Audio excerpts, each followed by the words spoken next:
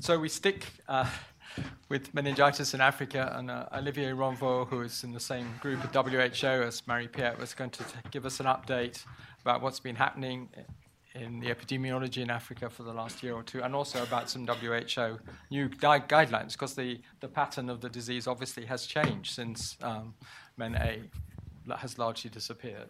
So, Olivier. Thank you, Brian.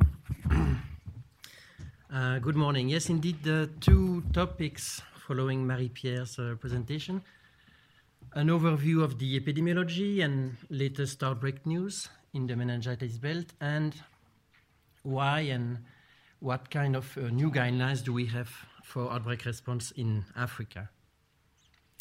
For those who have been involved in the development of guidelines at WHO, you may know it's a really cumbersome and long process. And so I would like to thank here James Stewart, who led this process for WHO. James, we probably not paid you enough for that, so next time we will do better. We'll be able to afford a jacket for the next MRF conference. So the global picture in the belt, well, I love Quebec, but we are in different numbers now. 20,000 cases per year on average, with, as Marie-Pierre mentioned, big peaks in the early years due to serogroup A, and this is the picture in the last 30 years.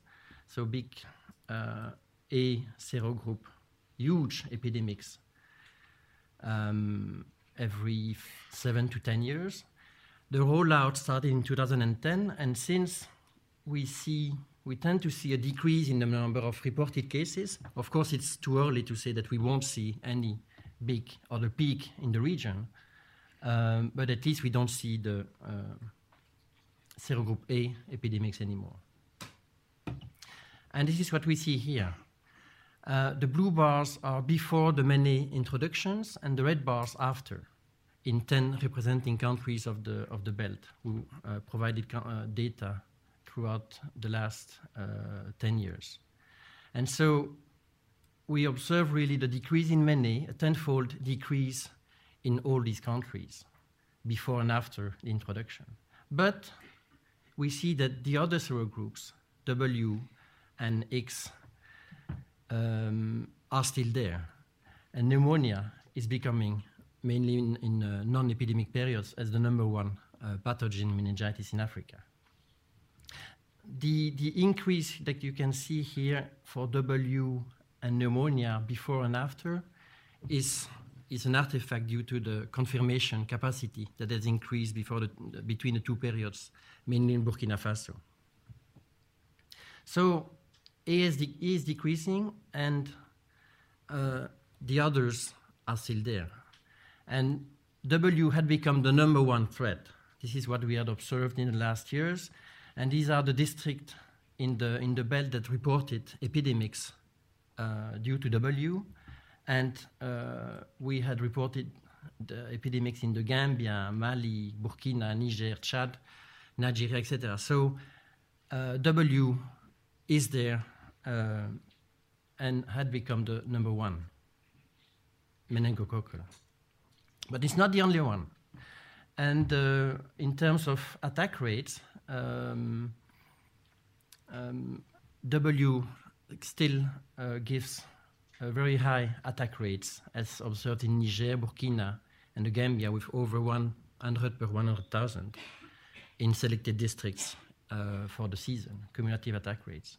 X is also there and was observed in the number of countries, Niger, Kenya, Togo, Burkina, with generally lower rates, but sometimes, like in Burkina in 2010 in one district, significant attack rates.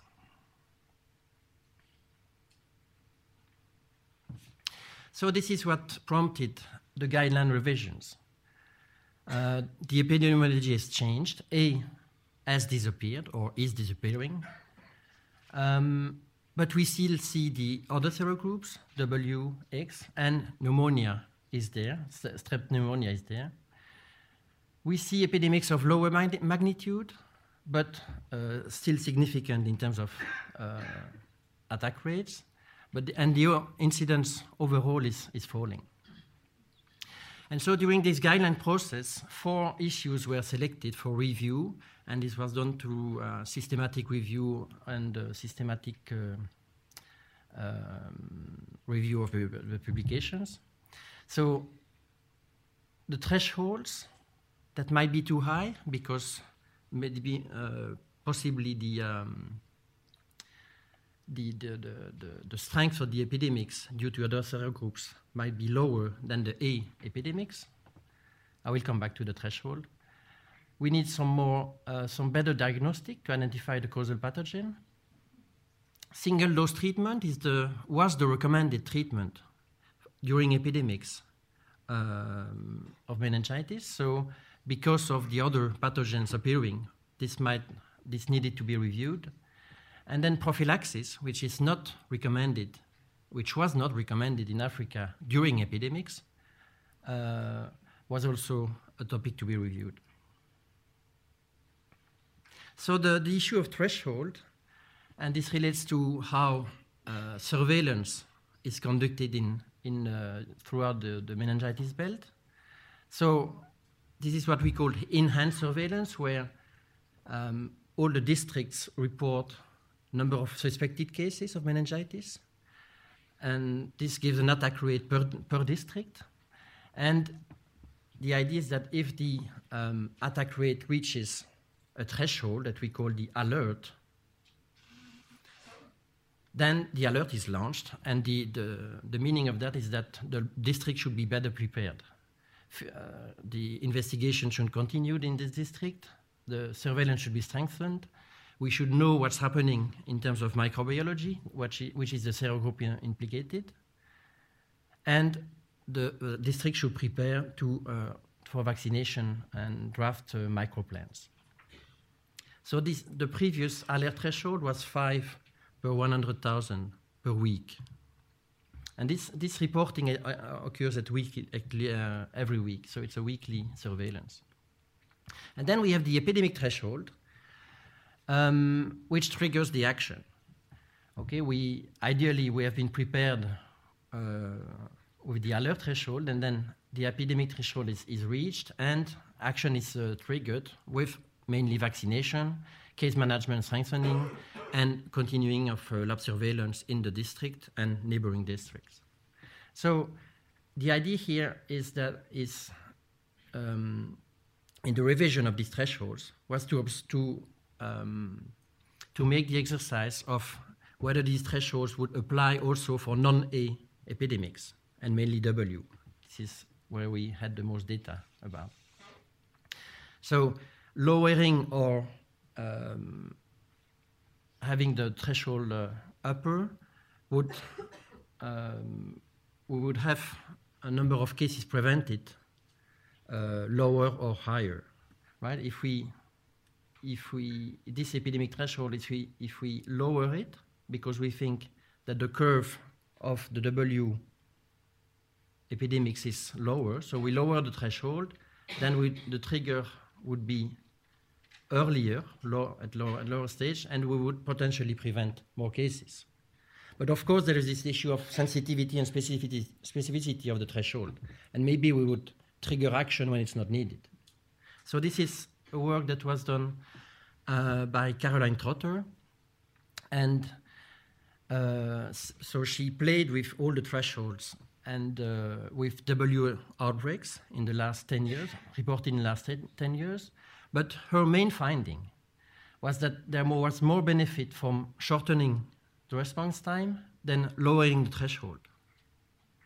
And in numbers, that gives, with a 4-week interval between crossing the threshold to the vaccination response, 17 cases per event would be prevented at a threshold of 10 cases per 100,000 per week.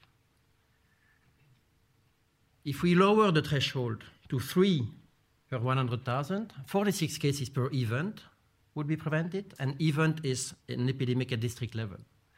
But if we decrease the interval between the crossing the threshold and the response, then we would prevent 54 cases per event. So this was obviously more efficient.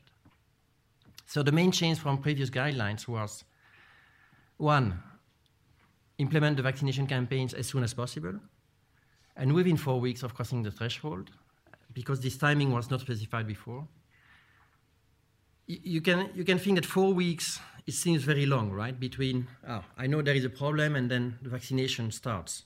But we are in Africa, where we have a number of bottlenecks that are which makes difficult to decrease this interval. From the detection, the confirmation, sending the vaccine in the country, organizing the vaccination campaign, etc. So the range that we observe now to get the vaccination response when we know there is a problem is between 2 and 8 weeks. And second, we didn't think that it was useful to lower the threshold for the epidemic, so it remained at 10. It was previously at 10, but in some non-at-risk districts at 15, so 10. And the alert threshold was decreased from 5 to 3 cases per 100,000 persons per week. So this was done to be able to increase the preparedness of the district and to allow for more rapid response. But this, of course, should go with all the actions that lead to the vaccinations, starting with the detection and confirmation of the pathogen. So, second recommendations on the diagnostics, and there we looked at the rapid diagnostic tests. So we have a few options currently available, Pastorex, latest agglutination, and dipsticks from the CERMES in Niger. The group recommended the use of these RDTs for the detection of outbreaks, and this goes into the sense of more rapid detection at the bedside to improve the confirmation and to get a more rapid response. So that goes in the same direction. However, current RDTs have their limitations. One of them is sensitivity, specificity, so they need to be verified by PCR or culture before a vaccination response is warranted. Another difficulty challenge with these RDTs is their thermostability. The Pastorex needs to be maintained in cold chain, which makes its use rather challenging. So the group recommended stressed the need to promote development of more affordable districts, to promote development of X, districts covering the X serogroup, and to do more field evaluation of all tests. The good news is that there is a new generation of rapid tests coming, and this picture is from a prototype developed with the Institut Pasteur Paris, enabling the diagnosis at patients' bedside of A, C, Y, W, and X, and it looks very promising. This cassette looks very promising. Third, recommendations on antibiotic treatment, and there the main issue was, should we continue with the single-dose treatment? And the group reviewed the evidence on the proportion of strep pneumonia and Hib. We would need definitely longer treatment than only 1 day during epidemics or outside, actually. And so this was the main issue, and the main finding was we found that strep pneumo and Hib represent 9% of, in average, in W epidemics. So the group decided to change the previous recommendation from 1 day to a 5-day standard course treatment in adults and 7 days in children during epidemics. Oily chloramphenicol was an option, was a single-dose option, and the group decided to not to recommend the use of oily chloramphenicol anymore, mainly for the adverse events issues. And then the fourth recommendations on the use of prophylaxis. There was no real change in previous recommendations, mainly because of lack of evidence in Africa that prophylaxis is useful during outbreaks. Because what we see is that the prevalence of carriage during outbreaks is very high in the population, and during outbreaks there wouldn't be any difference between inside and outside our households. So prophylaxis was not recommended and is still not recommended during outbreaks, but this is mainly lack of evidence. Recently, and I will talk about this outbreak later, but recently Epicentre did a study on this to study the risk of cases among in households that had previously in households, and they found a very high risk among these households of cases secondary in the household. So this means that there is this lack of evidence, but we still need to know more, and this will probably or possibly change according to further evidence. But there is a need for more evidence on that. But still, the recommendation is during epidemics not recommended. And so these guidelines revision were published end of 2014 in the WHO epidemiological record. So there we were happy. No more epidemics, AIDS disappearing, we have new guidelines. But then we faced a new thing, a reemergence of the C0 group. This started in 2013, but this was in a very limited zone in the northwest of Nigeria. This is Nigeria, Niger, Benin, Burkina Faso. And so it started really here in some LGAs districts of Nigeria. And expanded subsequently in 2014 to 2 states of Nigeria. And in 2015, we had a very major outbreaks in Nigeria and Niger. And C0 group had been really almost forgotten of our memory for Africa, because the last reported epidemics were in the 70s, Burkina Faso and Nigeria, but so more than 30 years ago. So C was not really in our panorama anymore. And this is the epidemic of C in Niger this year. And well, look at the numbers. This is the weekly incidence. And here we arrive at between 1,500 to 2,000 cases of meningitis a week. So more than 8,000 cases reported in total, 5,000 in Niamey, the capital city. Capital city is 1 million inhabitants. So you can imagine 5,000 cases in a 1 million inhabitant population, how disruptive and how problematic it can be. Also to see that we called it a C epidemic, but also we could see that W was there, and strep pneumo was also isolated. So very huge C epidemic. I think it's the world's largest epidemic reported ever. Whoops. And I want to emphasize this also, that the out of the 8,000 cases, Niger managed to collect CSF from 4,000 of cases, of which 1,400 were positive. From a laboratory perspective, this is a huge, tremendous effort and achievement.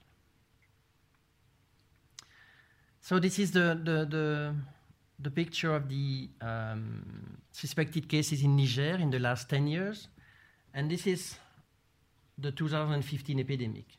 So you see, when we compare with previous A epidemics or W at that time, really this C 2015 problem was sharp and high. The attack rate in Niamey was 474 per 100,000. country level, 46 per 100,000. Of course, you can imagine a lot of challenges. I've highlighted a number of them. One of them is the statistics, the case counts. Okay, we know it's underestimated, but also the case fatality rates also was underestimated. When we go and seek in the household and we do much more in-depth studies, we realize that the case fatality is probably between 10 and 15, more than the 6 to 7 reported. We estimate that in Niger, probably more than 9,000 cases occurred. And in Nigeria, we won't see the curve, but probably more than 5,000 cases were occurred. Officially, Nigeria reported 2,800 cases, but Médecins Sans Frontières, who was holding the clinics and treating the patients, they reported they have a line list of 5,000 cases. So, problem of statistics. Laboratory capacity, I mentioned Niger, which was on a very positive side, but Nigeria, out of the official cases, they only confirmed 51 samples. And this was done by Médecins Sans Frontières. They did the rapid test in the country, and then they sent the samples to Oslo, to the NIPH for confirmation, because the lab capacity in Nigeria was obviously not existent. So main challenge, Nigeria is not only the only country with that challenge, but we have many things to do there. Vaccine availability. You may have heard there were some articles in the Lancet or in the New York Times on, okay, why do we still have not enough vaccines to respond to outbreaks in Africa? So this, the consequence of this, the vaccine availability, we didn't have enough vaccine, delayed response. I take one district as an example where the campaign started really at the end of the epidemic, so the impact really will not be in 2015. The campaign targeted the 2 to 15 years old for the polysaccharide, but you can see this is the attack rate by age group, that the tranche 15 to 29 was also affected, but there was not enough vaccine, so this population was not vaccinated. And then a lot of vaccines were brought in and not necessarily adapted to the African context. These were the type of vaccines sent to Niger during this year. And you can see different vaccines from different producers, including, for the first time in Africa, multivalent conjugate ACYW. It's the first time in Africa that a conjugate multivalent is used during a response. But the message here is that countries receiving these kind of vaccines, they have to face the organization of campaigns, and they have to organize campaigns with different formulation, antigens, adverse events, preparation, etc. So it's really challenging. Vaccine supply is an issue, and here the left bar are the vaccines that are requested to the ICG, the international group making a vaccine stockpile, and the right bars are what could be sent to the countries. And so you can see that each year we didn't manage to send what was requested by the countries. 2015, we have almost 1 million gap. 2012 was also a major gap. So this serogroup C is a new strain. The molecular profile was done in Oslo at the NIPH, and it corresponds to a new unassigned complex, ST10-21-7. So it's a new clone that was observed in Nigeria, and in Oslo they could compare the strains 2013, 14, 15, and it was the same.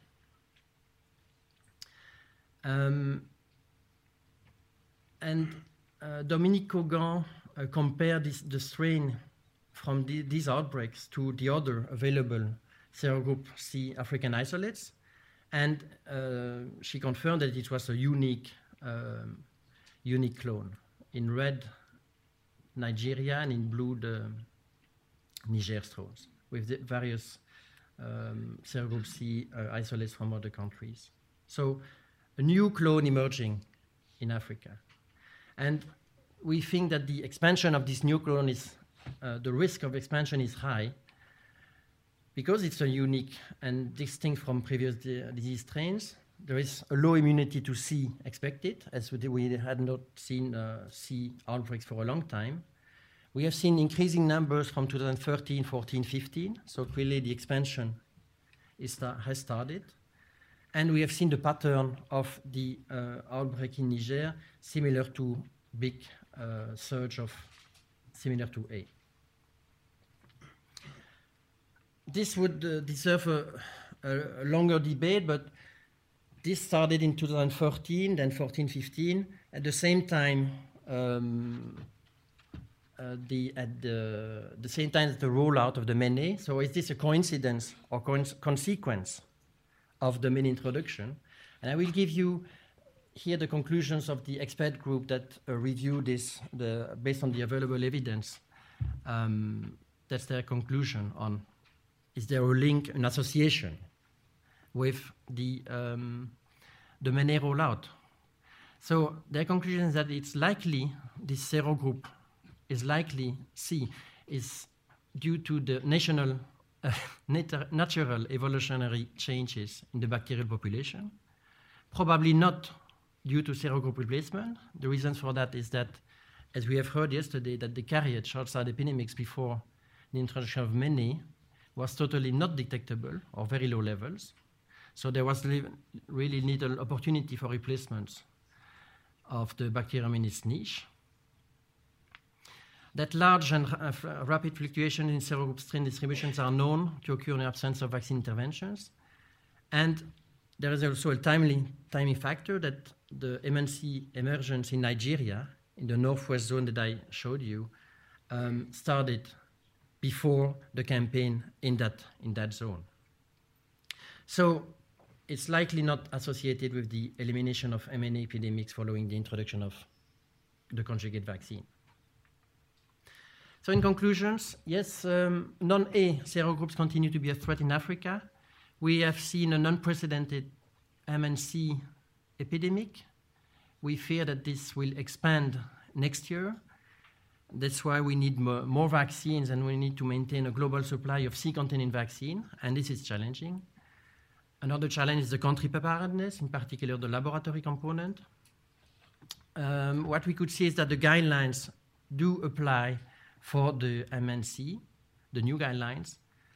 And the good news from Marie-Pierre that the development of affordable multivalent conjugate meningococcal vaccine is to be accelerated. Thank you for your attention.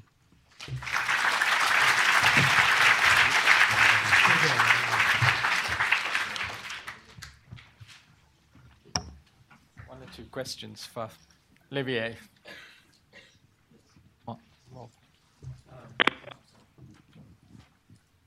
Rob Heidemann. Do you think this novel ST has emerged locally in Nigeria, or has it been imported and then spread outwards?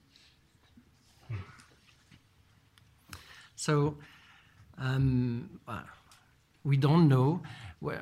In the comparison of all strains available, there was also a comparison with other strains available from the carriage studies, and only one strain looked similar, and it was a strain isolated in a carrier in Burkina Faso.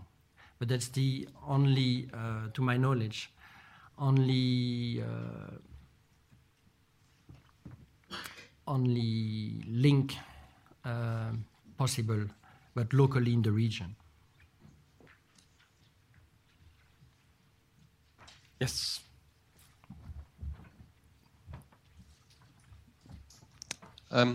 Thank you for your talk. You recommended single-dose ceftriaxone in epidemic situations. Is that right? Well, the revised guidelines shifted from 1-day course to a 5-day course. I thought you said in the slide I think you said, I mean, if you have a proven meningococcal big epidemic and limited resources and so on, you could use 1 dose. I think that's what you said. Right, and if Neisseria is confirmed. Yeah. So is it proven that 1 dose is enough? And if so, why not use 1 dose for all disease? Well, because we have seen that the proportion of non-Neisseria meningitis is significant. No, but for proven meningococcal disease. Well, all I'm asking is 1 dose enough if you have proven meningococcal disease? Yes, it is. Yes, it is. So why do we not use that in the UK? Could well ask. He's done the trial. Many of our antibiotics, there have never been the trials done to tell you how many days you should give it. Okay, I think we could talk about that at lunchtime. So thank you very much, Olivier.